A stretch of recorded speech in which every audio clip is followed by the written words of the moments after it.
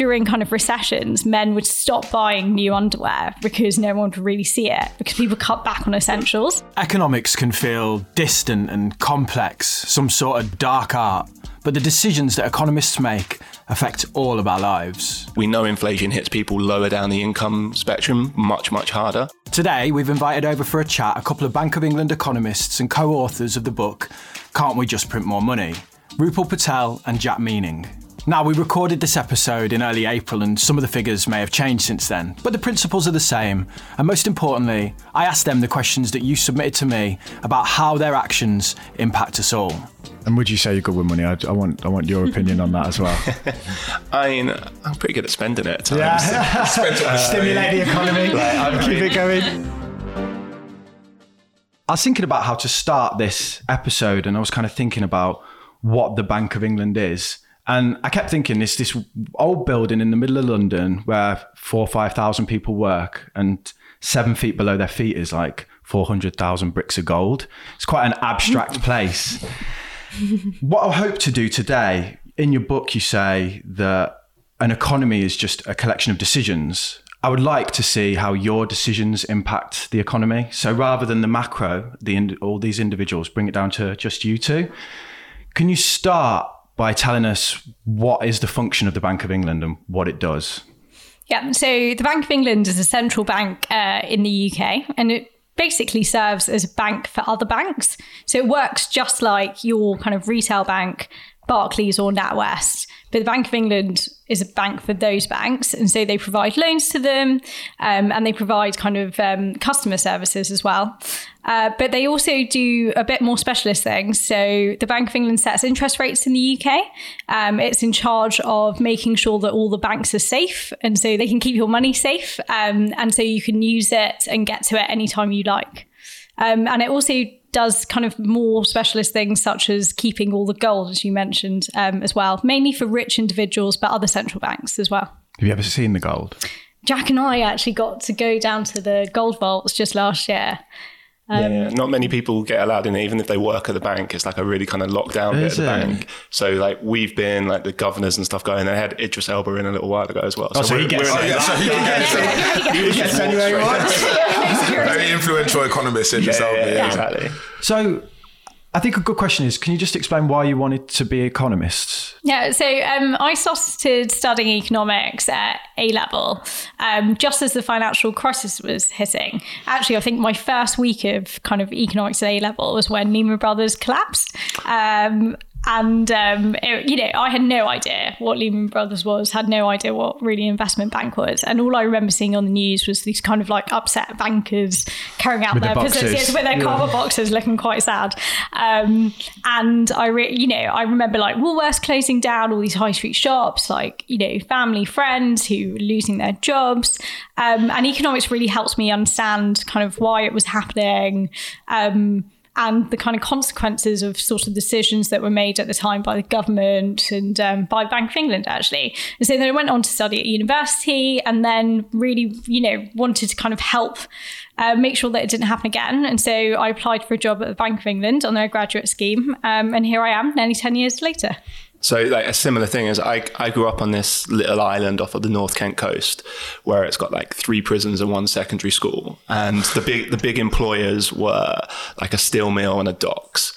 And I remember like growing up and, steel production kind of was having a tricky time and the docks were kind of going down. So I had a number of my friends whose parents were unemployed, or, the local community was kind of getting affected by the kind of the trials and tribulations of these big kind of factories. And no one in that kind of community really ever spoke about economics. Like no one had the language to kind of talk about it, but they were all talking about, so-and-so can't get a job, or why has this many people been laid off? And then I went to university and I did economics and Spanish. And I'd basically done Spanish because I wanted to travel the world, and economics because I thought I should probably have a backup to earn some money to pay for it. But I really wanted to just travel. And when I got to uni, I started seeing, even like from my first lectures, being like, well, that helps me understand what's going on there. Yeah. And I went back and I talked to my friends back there and was like, well, look, this is why this is happening. This is what's going on. And so then I started kind of picking at that thread and realizing, well, not only can I kind of understand it, if I get into policy, I can start to affect it. I can try and influence policy so that fewer people are out of work, or that people are getting skills to be able to do the jobs for the future, not the jobs of the past, and those kind of things. So I then stuck around. I did far too long at university doing like a master's and a PhD, and then got into this policy world of trying to use economics to kind of make the whole place a bit better. Did you ever go traveling? I did. I went to Spain, lived out there for like a while, which was amazing as well, because you just see a different way of looking at things like economics and stuff if you kind of go abroad and do it. So one thing that you do really well in your book is you bring, economics back to the real world in relatable examples. You mentioned Woolworths and the pick and mix, and you talk about that as like a little microeconomy. You give the example of Freddos, which for people who don't know are those little chocolate bars shaped like frogs. They used to have Tazzes as well, which were the caramel version, which were 100% better. But they got rid of those. Can you just give us a quick once over of your definition of inflation using Freddos? Yeah, so when Jack and I were younger, and I'm sure both you, they were about 10p. Yeah. Now they're about 30p, which is and maybe more from the last time I checked. And so they're a lot more expensive. And generally, the price of things go up in the economy anyway. And that's for a few reasons. So for Freddos, for example, it might be more expensive for the kind of people who are producing Freddos, which I think is Cadbury's, to make them, because the price of cocoa beans might have gone up because it's more expensive to farm, or they have to pay their farmers a bit more, and so that kind of increases the cost of making the chocolate itself. But also maybe the demand for Freddos might have gone up over time. If more people are wanting them, the shopkeeper who's selling the chocolate can charge a bit more money, and kind of both those sides, the supply and the demand side, means that prices of it have to go up. Chocolate's an interesting example as well, because we see that shrinkflation, don't we, where they, the Mars bars got smaller over time, which is another form of inflation. Your packet of crisps get more and more empty over time. Like Walkers used to be full, now it's just like half a bag of there, half it's just a bag pack of crisp now, right? One crisp. Well, they're selling like one chips, aren't they? Like the spicy one chip challenge. Yeah. But and like that kind of thing, like shrinkflation is about, and it kind of hammers home this point about, is what your money can buy you. Like, it's not just about the price and stuff. So on the Freddos one, if you think about when we were at school, you go out with 50p, you could buy 5 Freddos, right? So 50p was worth 5 Freddos in real economy kind of speak. Whereas now if you go out with 50p, you can buy 1 Freddo and have a bit of change left over, but you definitely can't even get 2.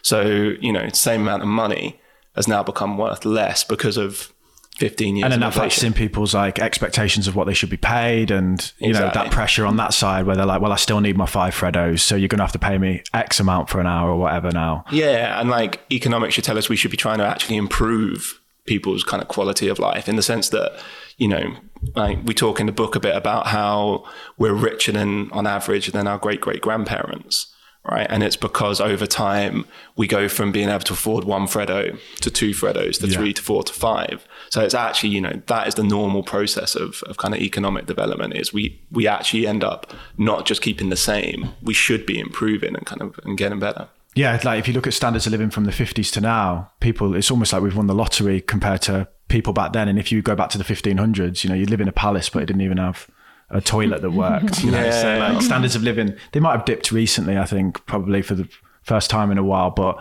over a long enough timeline, they've always risen. And obviously, I think now more than ever, what you do has a light shone on it due to inflation.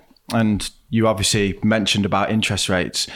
Could you talk us through how your relationship with inflation and how you look to impact that?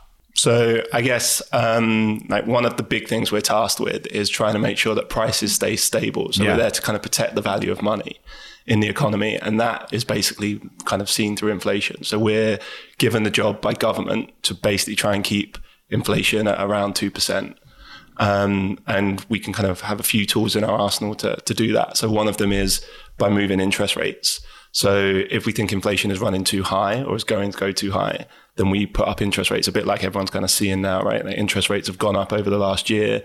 And that's because inflation is going higher than we want it to be, and we have to bring it down a bit. And if it's too low, then we lower interest rates, and that hopefully kind of creates a bit more inflation.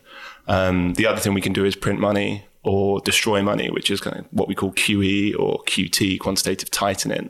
And so those are basically the two tools that we have in kind of our toolkit to try and then affect what happens to inflation in the economy. Could talk a bit if you want about how that then feeds through.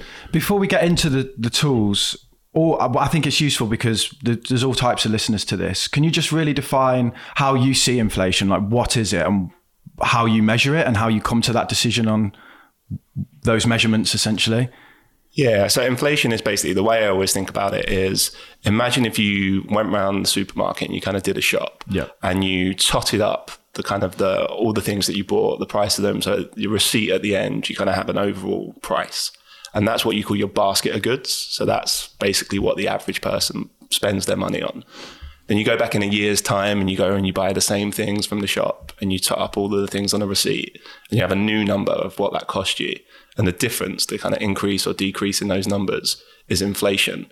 Now, some things in that shopping list might have become way more expensive. Some things may have even become cheaper. So when we talk about inflation, it's not just, the price of this thing's gone up or that thing. It's, on average, all the things in that shopping list are now more expensive. And that's basically, that feels like quite a simplified way of thinking about it, but that is exactly what the ONS do. They go out and they talk to people in shops. But do they treat everything equally? Are they, obviously, if a box of eggs, carton of orange juice, a car, are they weighting these the same in terms of the measurement? So that they weight them in the amount that people kind of spend on them, right? So if you spend 10% of your money on average, the average person spends 10% of their money on food shopping, then things in the food shopping part of that basket get 10% weighting. So if it's something that people in general don't spend very much money on, then that gets a really small weighting and it won't affect the number too much. But if it's something like food, where it's quite a big proportion, then that will get a bigger weighting and therefore it'll affect the overall number a bit more. What about things that some people, like alcohol, cigarettes, some people do and other people don't? How do you work your weighting for that? So obviously everyone might need milk, but not everyone needs cigarettes or fine wine or something. Yeah. So how does it work out? It's based on the average household. So it might include cigarettes and alcohol, but these things change over time. So over COVID, for example, they included face masks in the basket of goods, and things go in and out of these baskets over time. And obviously different countries have different things in their baskets of goods when they're measuring inflation too. So, I worked in sales and we would have like targets and we would try and hit the targets. We would also massage the numbers to make it look like we were hitting the targets. If an organization has a target of, say, our mandate is 2%, would it not be unreasonable to suggest that maybe you have an incentive to make it look like you're near that 2%? How do you fudge the numbers? Inflation feels worse for people on the street, I guess is what I'm trying to say. Why do people feel that it's worse than what you're saying it is? So inflation right now is 10.4%. So it's a lot above the 2% target. Yeah. And that's for kind of the average across the UK. But that's not true for any individual and across regions as well. So it might be more expensive in certain parts of the country than other parts or for certain households, depending on what you spend your money on. So we know, for example, lower income households spend more money on energy and food than higher income households. So the inflation rate for those on the lower end of the income scale might be worse than those for the higher income households. Okay, yeah, because I think I saw food inflation is 16%. And obviously I think people look at petrol and food and energy, and that's probably all they consider. Whereas there might be some abstract things that are dragging down the overall average that people don't buy that often. Secondhand cars might be falling in price or something. Yeah, and so on the number fudging, a really important bit of this is we don't set our own homework and we don't then get to mark our own homework. So you talk about sales and it's okay, the same person is kind of sorting out what the numbers are as the person that's kind of making the numbers and doing the sales, right? But for us, the numbers are done by the Office for National Statistics, completely separate to us. The kind of the task, the job we're given is given to us by government, which is again not us.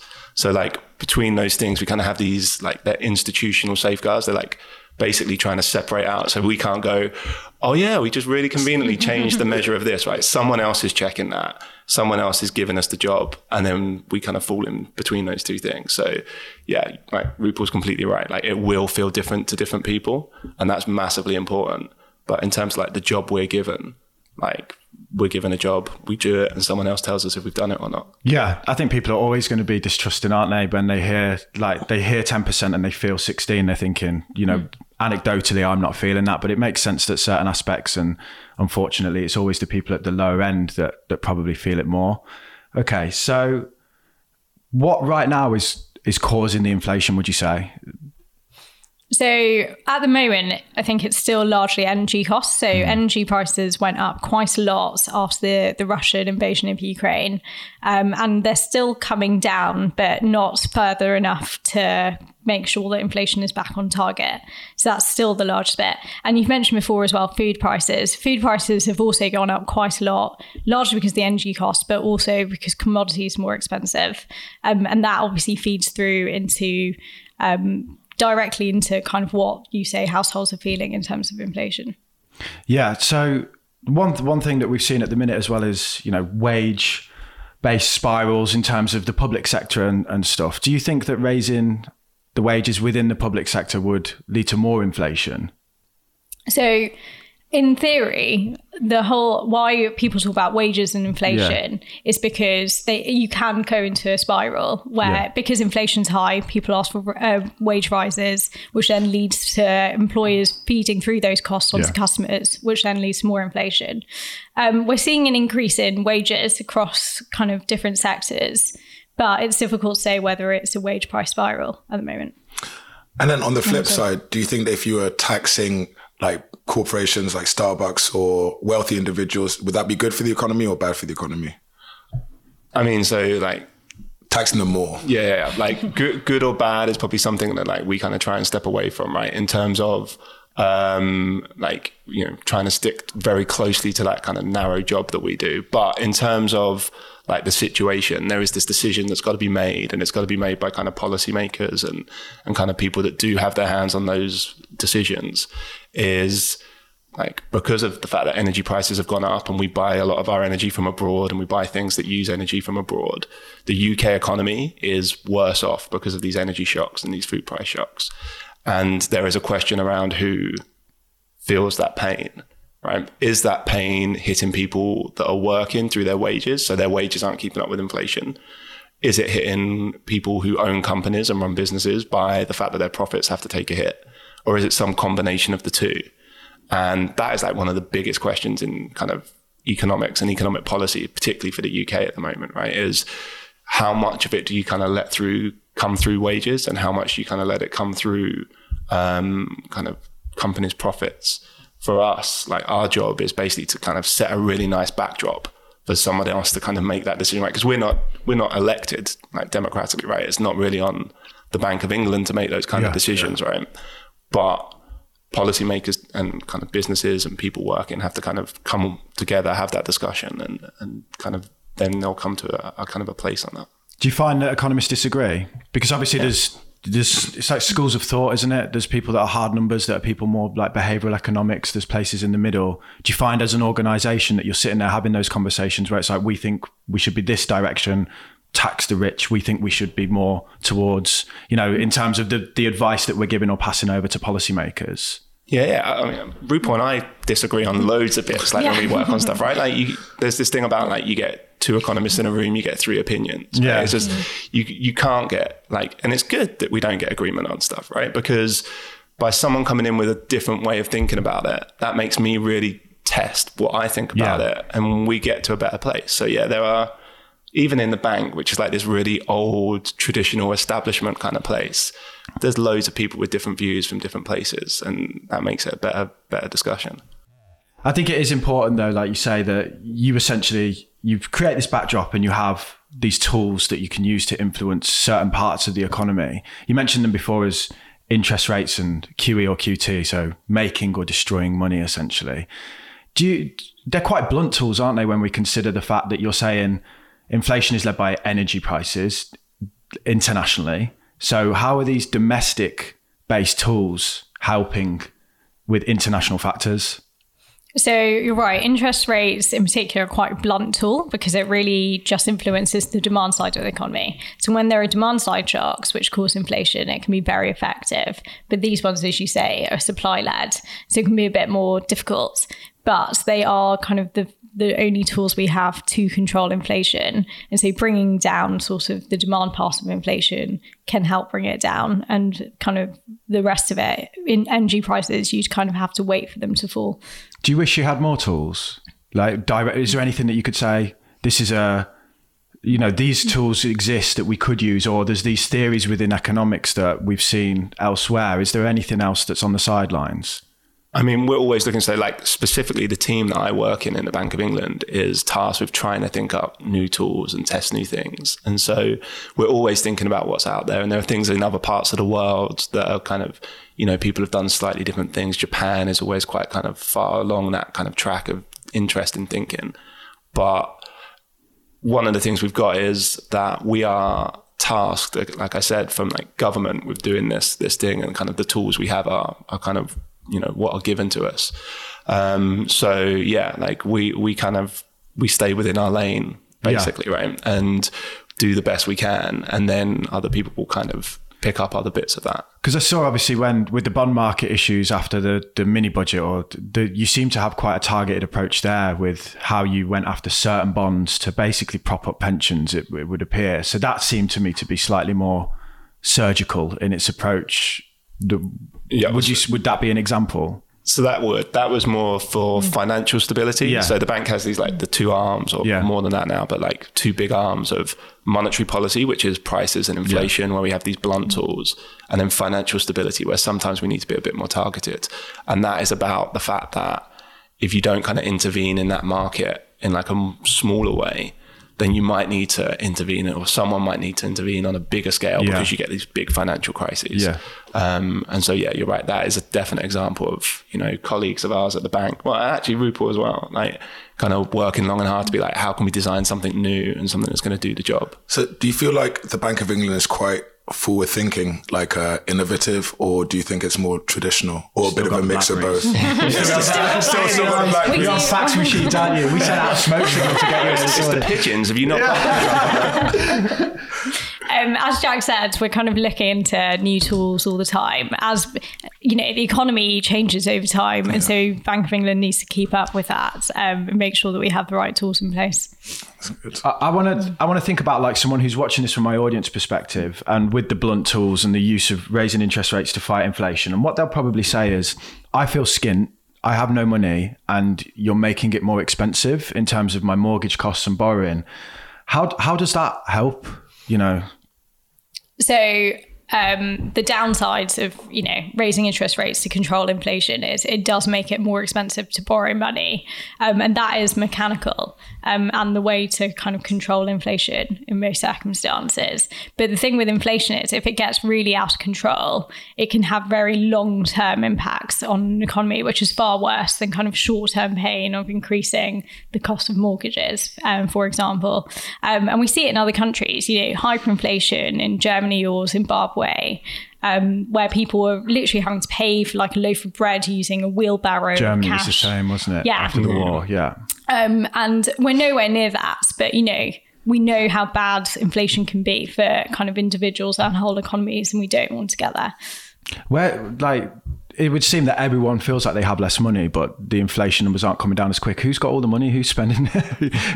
Who's spending it all, do you think? Are you seeing that as in increased spending, increased demand? No, so consumer confidence is nearly at a record low, like retail sales are low, and they have been since COVID. They haven't recovered back in the UK. So, you do see in the data the kind of cost of living crisis coming through now as well.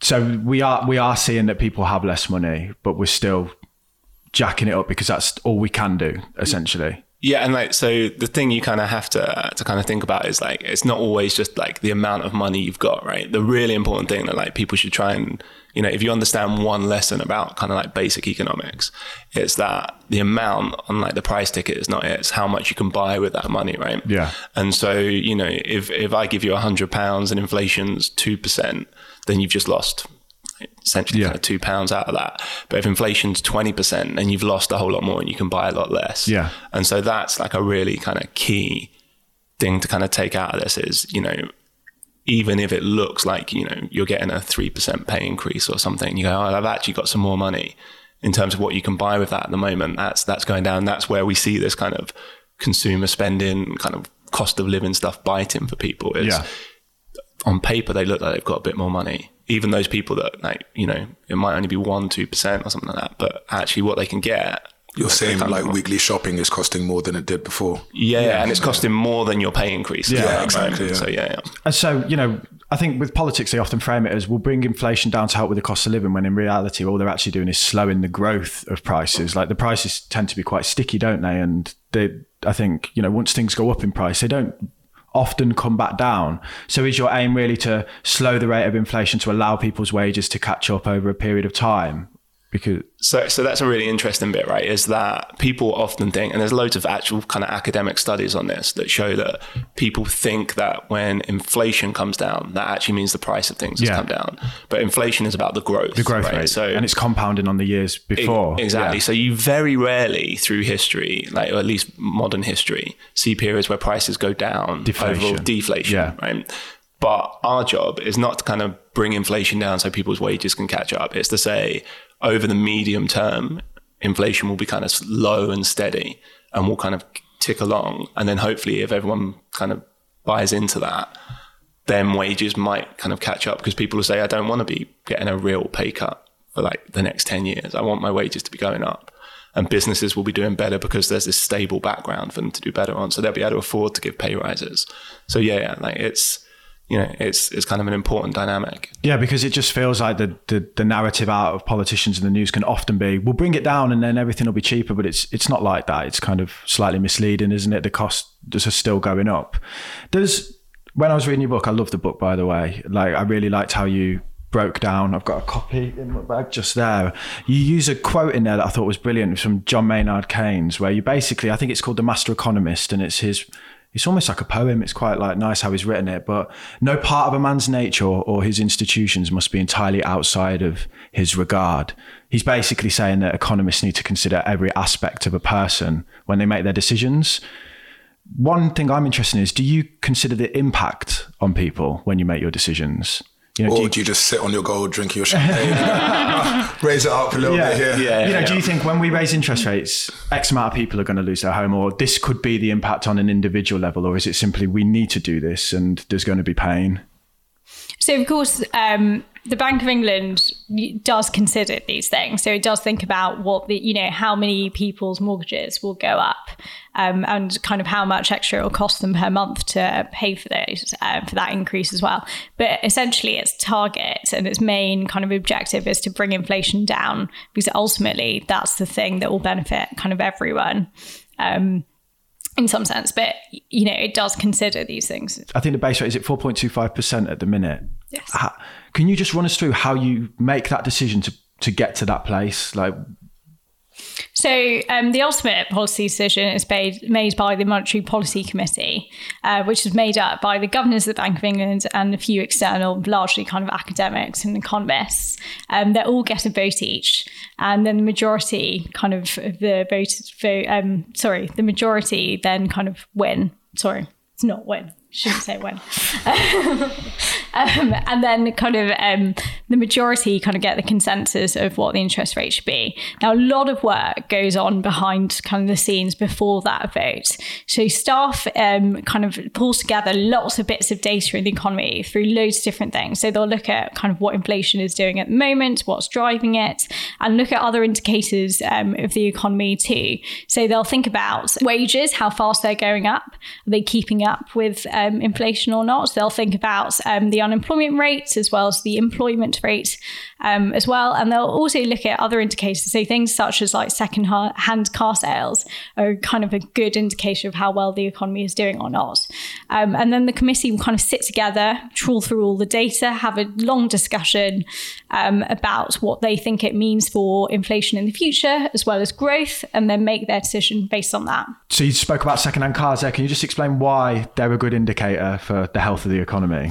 Yeah, it's mainly about confidence. So if you're confident in the economy and you think it's going to grow, you'll kind of switch into kind of newer cars, but normally secondhand. So you'll kind of trade your old one in for a better secondhand car. And what's funny is that sometimes you might see sales of secondhand cars going up while kind of new cars remain flat or go down. And particularly we saw this during COVID. Yeah. So there was a shortage of kind of new cars being made. And so lots of people had to rely on just using secondhand cars. And so the kind of price of them skyrocketed. You could sell them for more than you bought them, couldn't you? Yeah. And so it's really interesting. But there are kind of other kind of more quirky indicators. So one that we talk about in the book, which is a favourite of Alan Greenspan, who used to be the head of the US central bank, the Fed, is sales of men's underwear. So he found that during kind of recessions, men would stop buying new underwear because no one would really see it, because people cut back on essentials. And so you'd actually see sales fall. And during kind of good times, they'd kind of recover again. Stop going commando. Time to whip out the pants, boys. Get some money, let's get some Calvin Klein's out. Calvin Klein's, we all know. Can you guess what the biggest learning has been from doing this podcast or even my YouTube channel? It's that the most important investment you can make is in you. So for me, my path to real wealth isn't through investing, it's by building this business. And that's why I'm happy that we're working with Hostinger. Hostinger help entrepreneurs, freelancers and side hustlers with their websites. My favourite thing is their AI website builder, which helps anyone create a professional website with zero coding experience. You just describe your goal in a couple of sentences and the AI creates a beautiful looking website just like magic. You can then customise it, use the AI assistant to generate SEO-friendly text, and even use their AI logo maker. It's fast, user-friendly, and of course what I like the best is it's great value for money. You can get website hosting and a free domain from £2.99 a month. So if you want a website, then check out Hostinger. And if you use the code MAKINGMONEY, that's making money all one word, you'll get 10% off. And I've left a link in the description for you. You know, if you watch the American kind of the same version with the Fed, they're very much like, we are raising these rates, like prepare for pain, like strap yourselves in. And then the UK message seems slightly different at times. Hawkish and dovish, they call them, don't they, in terms of their approach. I was wondering, is it, you know, are they thinking about sentiment? Are they thinking about people and how they're going to react when they're making these decisions? The Americans seem a lot more like direct. Yeah, so I think that comparison with the US is important, but it's a slight kind of misleading one, because the reason they're coming in a different place is not necessarily because of sentiment or because they're hard-nosed and we're kind and cuddly. It's the kind of the economic picture is a bit different. But like Rupal and I have both been in the room with these policymakers when they're making these decisions. And like, I can tell you firsthand, like not one of them kind of has their eyes closed to the fact that the decision they're making is going to affect the ability of people to kind of afford to put their electricity like on, to like keep their houses warm, to buy food for their kids. Like all of them have that in their minds. I think the trick and kind of the bit where you kind of step back a bit from the sentimentality of it is that you have to know that, or you have to trust in the fact that the kind of the medium and longer term consequences of not doing that action are worse. Yeah. And will, you know, although it might not be as intuitive, it is worse for those people. Like we know inflation hits people lower down the income spectrum much, much harder. We know that people that don't have lots of assets are the ones that are worst hit by kind of when inflation goes up too high. And so although you're kind of, you know, you're making a decision which is tough when you put it in the context of, you know, people not being able to put their lights on or being able to kind of afford kind of nutritious meals or something, you kind of have to say, all right, but what's the alternative? And, you know, I think they use sentimentality in that, right? It's you have a bit of a science and, you know, you use that Keynes kind of quote, right? You have like a bit of the science that he talked about, which is, okay, like we know this is kind of the best thing.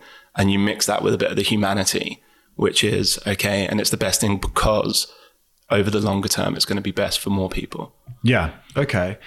You spoke about policymakers there, and obviously it's interesting to talk about politicians and your kind of relationship with them and how when they come out and they say things, I think a lot of people wonder, have they actually spoken to anyone who kind of knows what they're on about here? If we look at like the mini budget, I know they refused the OBR report, didn't they, or something at the time, I think. But do you think politicians understand what you do? I'm not sure if it's for us to comment on. Okay, so maybe a better way is, would they liaise with you in terms of like their policy, and do they sit down with people like yourselves or the Bank of England and say, we want to do this and this is how and then you go, well, if you do that, we think this will happen? So we have a lot of communication with what is kind of working level people, right? So we have people that do the similar kind of job to us at the Treasury and at all the different government departments. And they are like us, they're like economists that understand kind of how it works. And they're there because they want to kind of serve public service and things. So we have a lot of conversations with them. But a really important part of the way the whole system works is they are free to make their decisions. Yeah. And we are free to make ours. And we don't interfere with them, because if we start interfering with them, they'll start interfering with us. And we just need to keep that all separate. So we do talk and we do say, look, if this policy comes in, then we might have to do this with interest rates, right? Like if something happens, I think it was really obvious, kind of a few years back, people were talking about like fiscal spending, right? If the government's going to go out and spend a lot of money, and if they do that, that will support the economy, that will increase demand in the economy, but that will also have consequences for inflation and push inflation up. So the flip side of that is, okay, well then what is our natural decision? Well, we have to combat that. So we choose to put interest rates up a bit more. Yeah. And like everybody understands that dynamic, but we won't say to them, don't do that policy because we're going to put interest rates up. And they won't say to us, well, don't put interest rates up because we're doing this policy. Like, it just doesn't work like that. It can seem frustrating at times, right? It feels like you're pulling away from each other, where like government, especially maybe with the Kwarteng kind of mini budget, felt like they were going one direction when the Bank of England were trying to go another. I mean, obviously this is as a layman just sat there. It just seemed that they were maybe pulling apart, and people were like, do these guys talk to each other? Because I get what you say, being separate is good, but you would also hope that we were all part of the same team, and that there was like sensible conversations around these things. But yeah, no, thanks for the clarification. You talked then about a couple of years ago and stimulating the economy, COVID and these points. And when we spoke about inflation before, it was very much, energy and stuff. How much do you think the quantitative easing like contributed towards inflation? And did you know at the time, look, if we stimulate the economy with furlough and all of this, we're going to get inflation? So quantitative easing is a policy tool to help increase inflationary pressure in the economy. So it's usually done when when the Bank of England thinks that there'll be deflationary pressure. So when prices are going to start falling. So the first time it was used was just after the financial crisis, when it was quite obvious the UK was entering a recession, people were going to spend less, something needed to kind of prop up the economy. And similarly, after the COVID crisis as well, we were under lockdown, all the shops were closed. Demand was basically being cut. And that's when quantitative easing was announced. And so that's kind of the reason you do quantitative easing. And when inflation started to increase, the Bank of England started quantitative tightening, which Jack said, which is basically taking money out of the economy and destroying it, which brings inflation down. Yeah, so the deflation point I think is quite an interesting one, because it's obviously, I think at one point we were forecasting a period of deflation. We now think we might avoid it, but it's often talked about as this really bad thing. Do economists think deflation is bad, especially when we consider that tech is deflationary? It removes people from the workforce. As we develop more and more tech, AI, robots and stuff, that is deflationary in its very core. So are we not heading that way anyway, in a sense?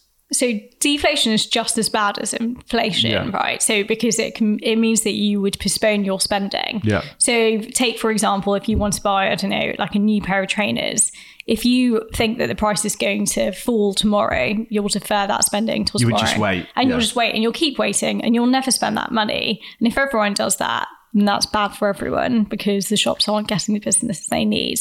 And so you want to avoid deflation. Now, you say technology is deflationary. It can be in some sense.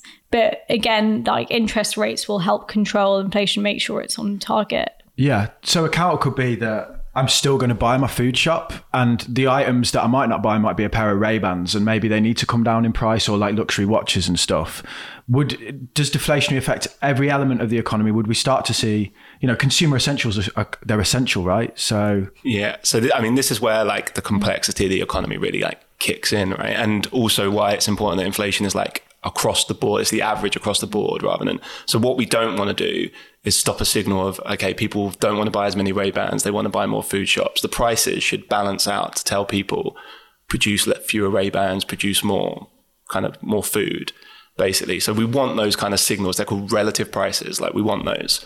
What we don't want is kind of all of the prices coming down on average, kind of for any prolonged period of time. And the reason for that is because everything's connected. So the guy producing Ray-Bans is not just a guy producing Ray-Bans. He's a guy going and spending money in the supermarket. So if his Ray-Ban business goes under, he hasn't got money to spend. So he's not going to go spend it in Sainsbury's, which means then Sainsbury's profits are going to come down. So they're going to be in a worse place. The people working at Sainsbury's won't have as much money because Sainsbury's can't put their wages up. So what are they going to do? Well, they're going to have less money to go spend around the economy, and the whole thing kind of cycles a bit. So you have to kind of think about this thing a bit more in around like deflation is bad because it might affect some people, but they're then the people that are spending in other bits of the economy. And so everything kind of then feeds through. The other thing about deflation is, so inflation erodes debt, right? So say you've got a mortgage and the average cost of everything in the economy is, I don't know, let's say 10 grand to give a nice round number, and you've got a 10 grand mortgage, then, you kind of 1 for 1. And then all the prices go up and you're now on 20 grand. Well, that mortgage has just gone down by like half the value. Right. Whereas deflation does the opposite. It means that like what you're earning and kind of the price of things in the economy are falling, but your debt, what you owe, is still the same. So it gets more and more expensive to pay your mortgage or your credit card. Or your national debt. Or your national debt if you're a government. Yeah, so it is interesting because I think people they just want the prices to come down, but they don't maybe consider it, and they hear deflation is bad, and then it's like it's kind of a bitter pill again, isn't it, to swallow? Like, how is the prices of things coming down? Deflation on childcare products and nappies would not be bad for me right now. The amount I'm paying on nappies, so could we get some deflation on just nappies? Baby wipes for birthdays. Yeah, honestly, birthdays like baby wipes. Baby wipes and nappies, please. Once they're out of nappies, I trust you, it just changes. We were going through our bank statements, and I've got like a 10-year-old, and my life is just like spending money on Jump Heaven and bouncing trampoline parks and things like this. And in the school, so this is the school holidays now, right? And it's a small fortune just to stop them killing themselves from boredom. And you can't work, so you get hit from both sides, don't you? Yeah. Well, okay. Well, thanks for that. So basically, a lot of the questions are from my audience. So I asked them what they wanted to ask, and there was a number of questions they got upvoted. One was, do economists think that Brexit was good for the UK economy? We're going to have fun with that. So economists have different views. As I said, get 2 economists in a room, get 3 opinions. Yeah. And it's quite difficult to know what the kind of impacts of Brexit are because we're not that far along. And we've had quite a few shocks in the economy. Yeah. So we had COVID at a very similar time. And so it's difficult to tell kind of how Brexit and COVID have kind of affected the economy. And so we'll have to kind of wait on longer term to really see the impacts coming through. Good answer. So like a true economist. Yeah. Step over. Sidestep. I mean, if we compare us to the rest of the G7, it seems like we might be lagging slightly. I think we're the only one that hasn't grown over the last few years. So, I mean, like you say, who knows? But what kind of timelines are we looking at then until we can definitively say, yeah, Brexit was good, Brexit was bad? I mean, it's tricky to ever think there is a time when we are going to be able to disentangle which bits are Brexit, which bits are COVID, which bits are the war in Ukraine, right? Because all of those things just get mashed together.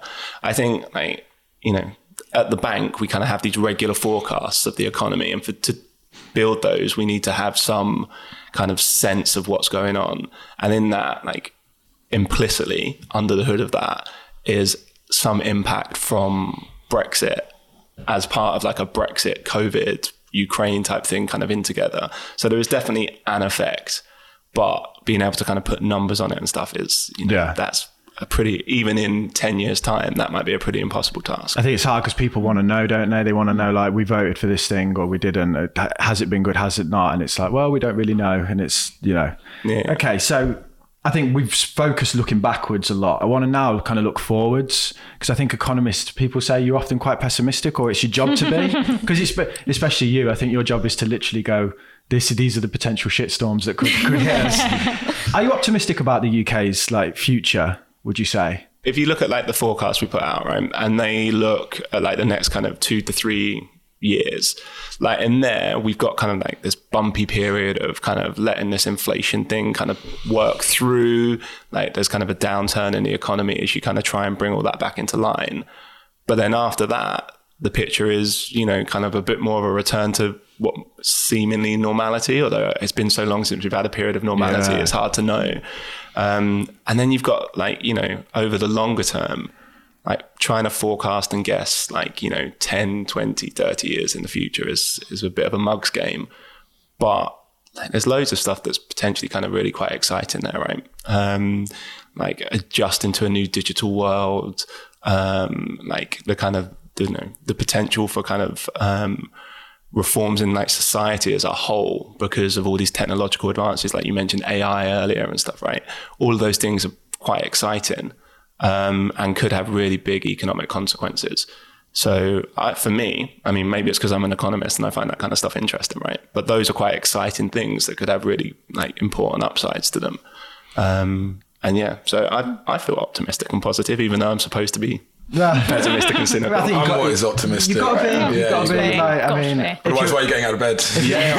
As a long-term investor, I have to be optimistic, right? Otherwise, what's the point? Like, just blow my money now. Yeah. So, to mention digital. Yeah. While you're talking about digital, what do you think about crypto? We hear a lot about CBDC, central bank digital currency, like a digital pound.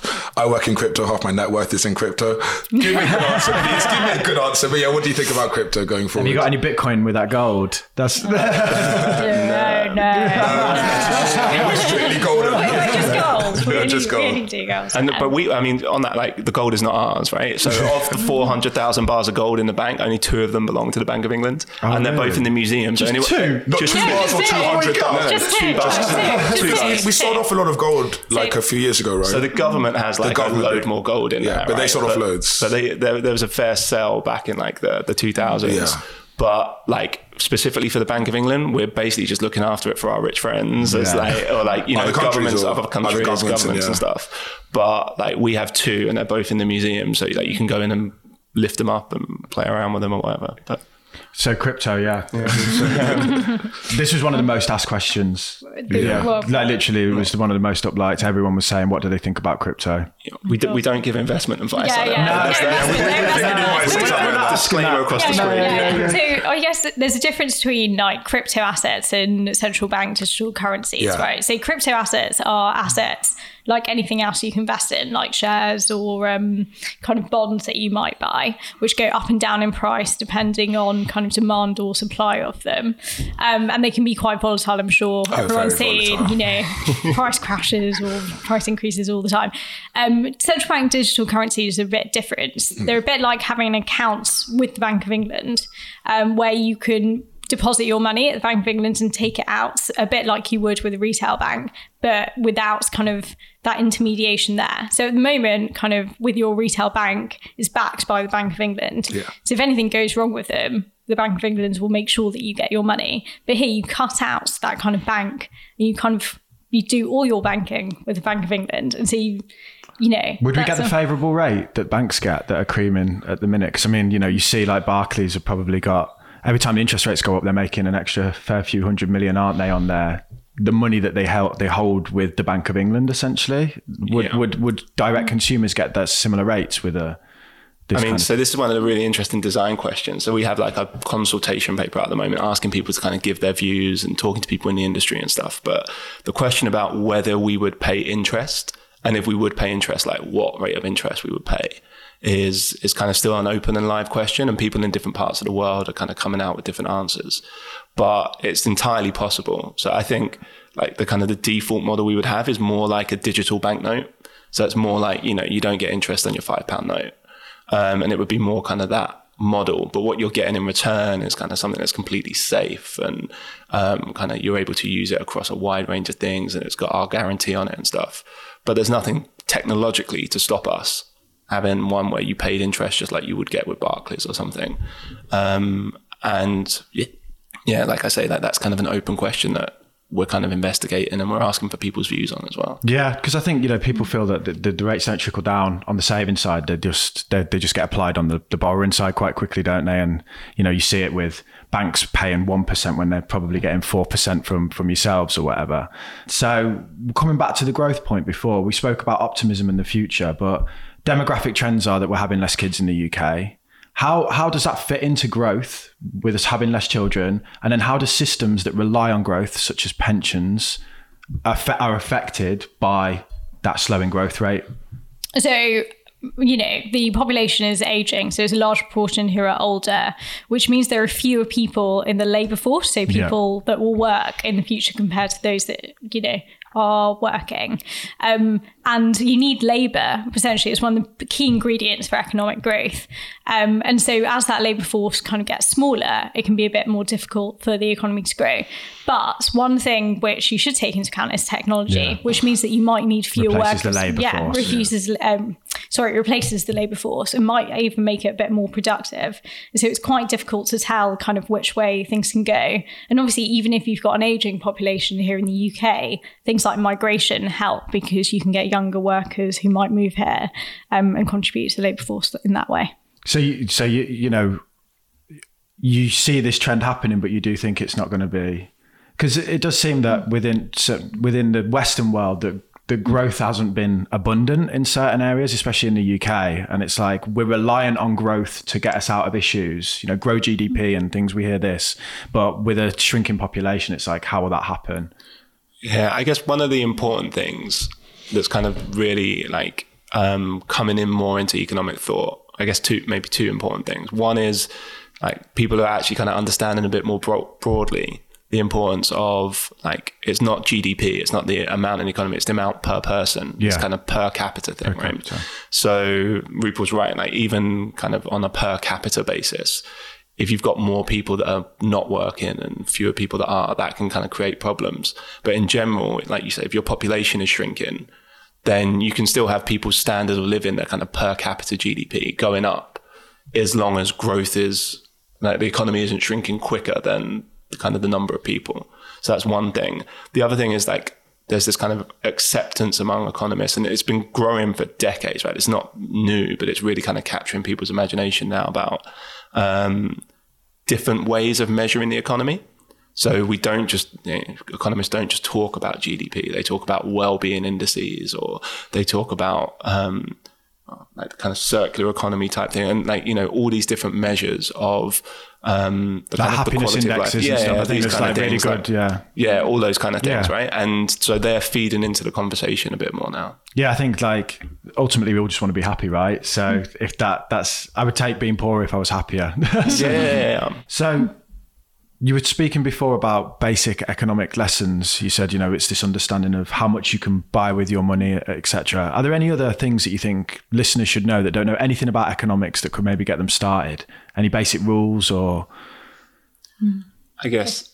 Okay.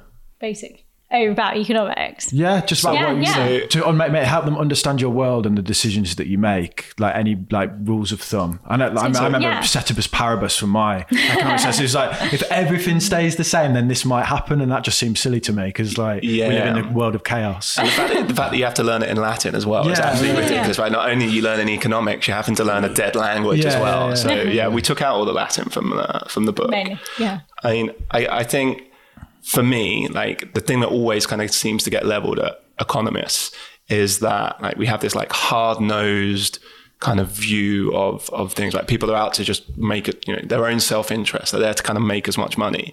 And the thing I always try and like kind of get my friends to kind of get their heads around is there's nothing inherent in that kind of model of economics that means it's all about the money. The concept we have at the heart of it all, and we talk about in the book a bit, is utility. So it's this idea of like the benefit you get, and that can be money, and money's sometimes a good way of kind of proxying that and capturing that. But it could be, quality of life, or the sense of like well-being you get from helping out in your local community or something. There might not be any money made there, but that might give you utility.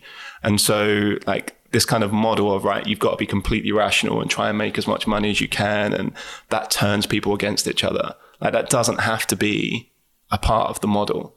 Like, the model can be what we kind of, as humans, kind of make it. And therefore, you know, this concept of utility is a really important one to get your head around. Is it money, or do you value other things? Do you value your time and your quality of life and your friendships and your community and all of those kind of things? That can all sit within this economic model. So you don't have to throw the model out just because you think that's the kind of thing. In the book, you talk about someone taking a pay cut and how that, from a pure economics perspective, that might not make sense, like financially, but actually from a utility perspective, they might have a shorter commute. They might like enjoy the job more and the work more.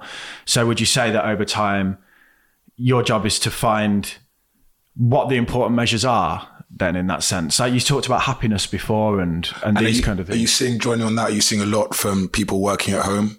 Is that making a difference as well in the economy? Because I work from home and I find my life a lot happier not having to go to Liverpool Street on the tube every day. I would take a pay cut to work from home. I'm not going back to full time. I'm not going back to full time in the office ever again. Yeah. And there's loads of people making that same decision, right? And there's some really interesting, Stanford University has got some really interesting studies on this, where they're basically trying to find out how much of a pay cut people would be willing to take. But it just goes to show that people aren't there weighing up just the money. They're doing quality of life. Quality of life is massive. Yeah. And like, you should remember that economic growth isn't really about how much money an economy has. It's really about the quality of life. And one way economists measure it, because it's just quite an easy way, is GDP per capita, which is how much, you know, each person essentially should get from an economy. But really, it's all about the quality of life. Yeah, because when I was working my full-time job for an accountancy firm and had my YouTube channel, I had two incomes coming in. I was earning more money than I ever have, but I was completely miserable. So I quit my full-time job to focus on YouTube just to improve quality of life and essentially halve my income at that point. But like you say, it's the end result is happiness, isn't it? I think sometimes we have to kind of remind ourselves that, though. But having said that, go on. Are you guys good with money? Are you good with investments and generally budgeting and money?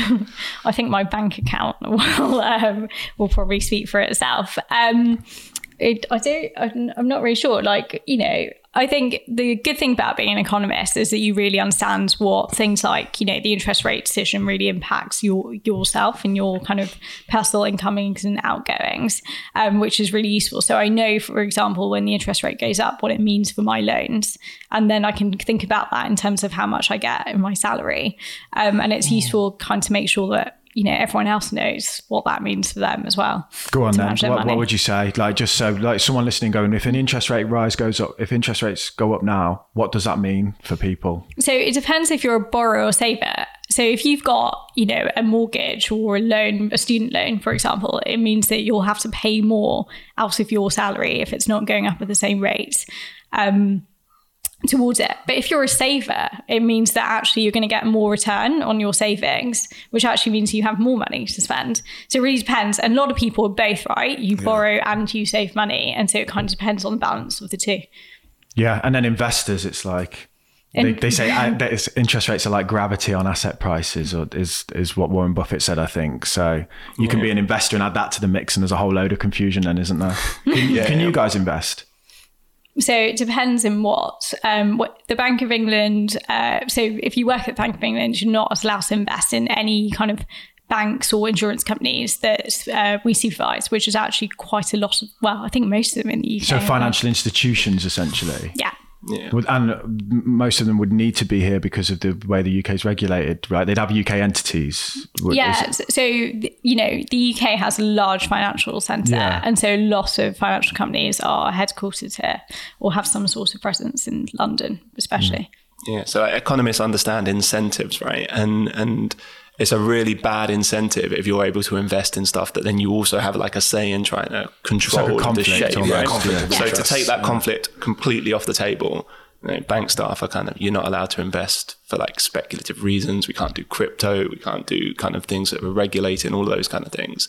And it just keeps it kind of cleaner than clean, right? Is, you know, you take that off. off the table. And would you say you're good with money? I want your opinion on that as well.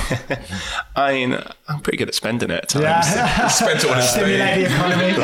Keep it going. I've got 3 kids, so actually I don't spend my own money. They all spend it for me. Yeah, fair enough. But I mean, I get by, right? It's one of the benefits. Like, you look at studies about if you've got basic economic or financial literacy and you end up, doing better with money over the living course longer, of your life. you say in your book. Yeah. That's crazy, isn't it? Yeah, I mean, it's all associated from the fact that, over the course of your life, you're able to kind of navigate more. You end up financially better off. So you're healthier as a result, better healthcare, better food. Yeah, you spend less time worried about, it's tied into like mental health and well-being because you spend less time stressing about money. And stressing about money can be a really big hit to your health, right? So they say it's like smoking. Like if you're chronically unhappy or stressed, that can take as much off your time as being an active smoker. Yeah. So everyone should read your book and listen to the podcast, and then you'll live longer and be more wealthy. Do the podcast first, and then come get me. There you go.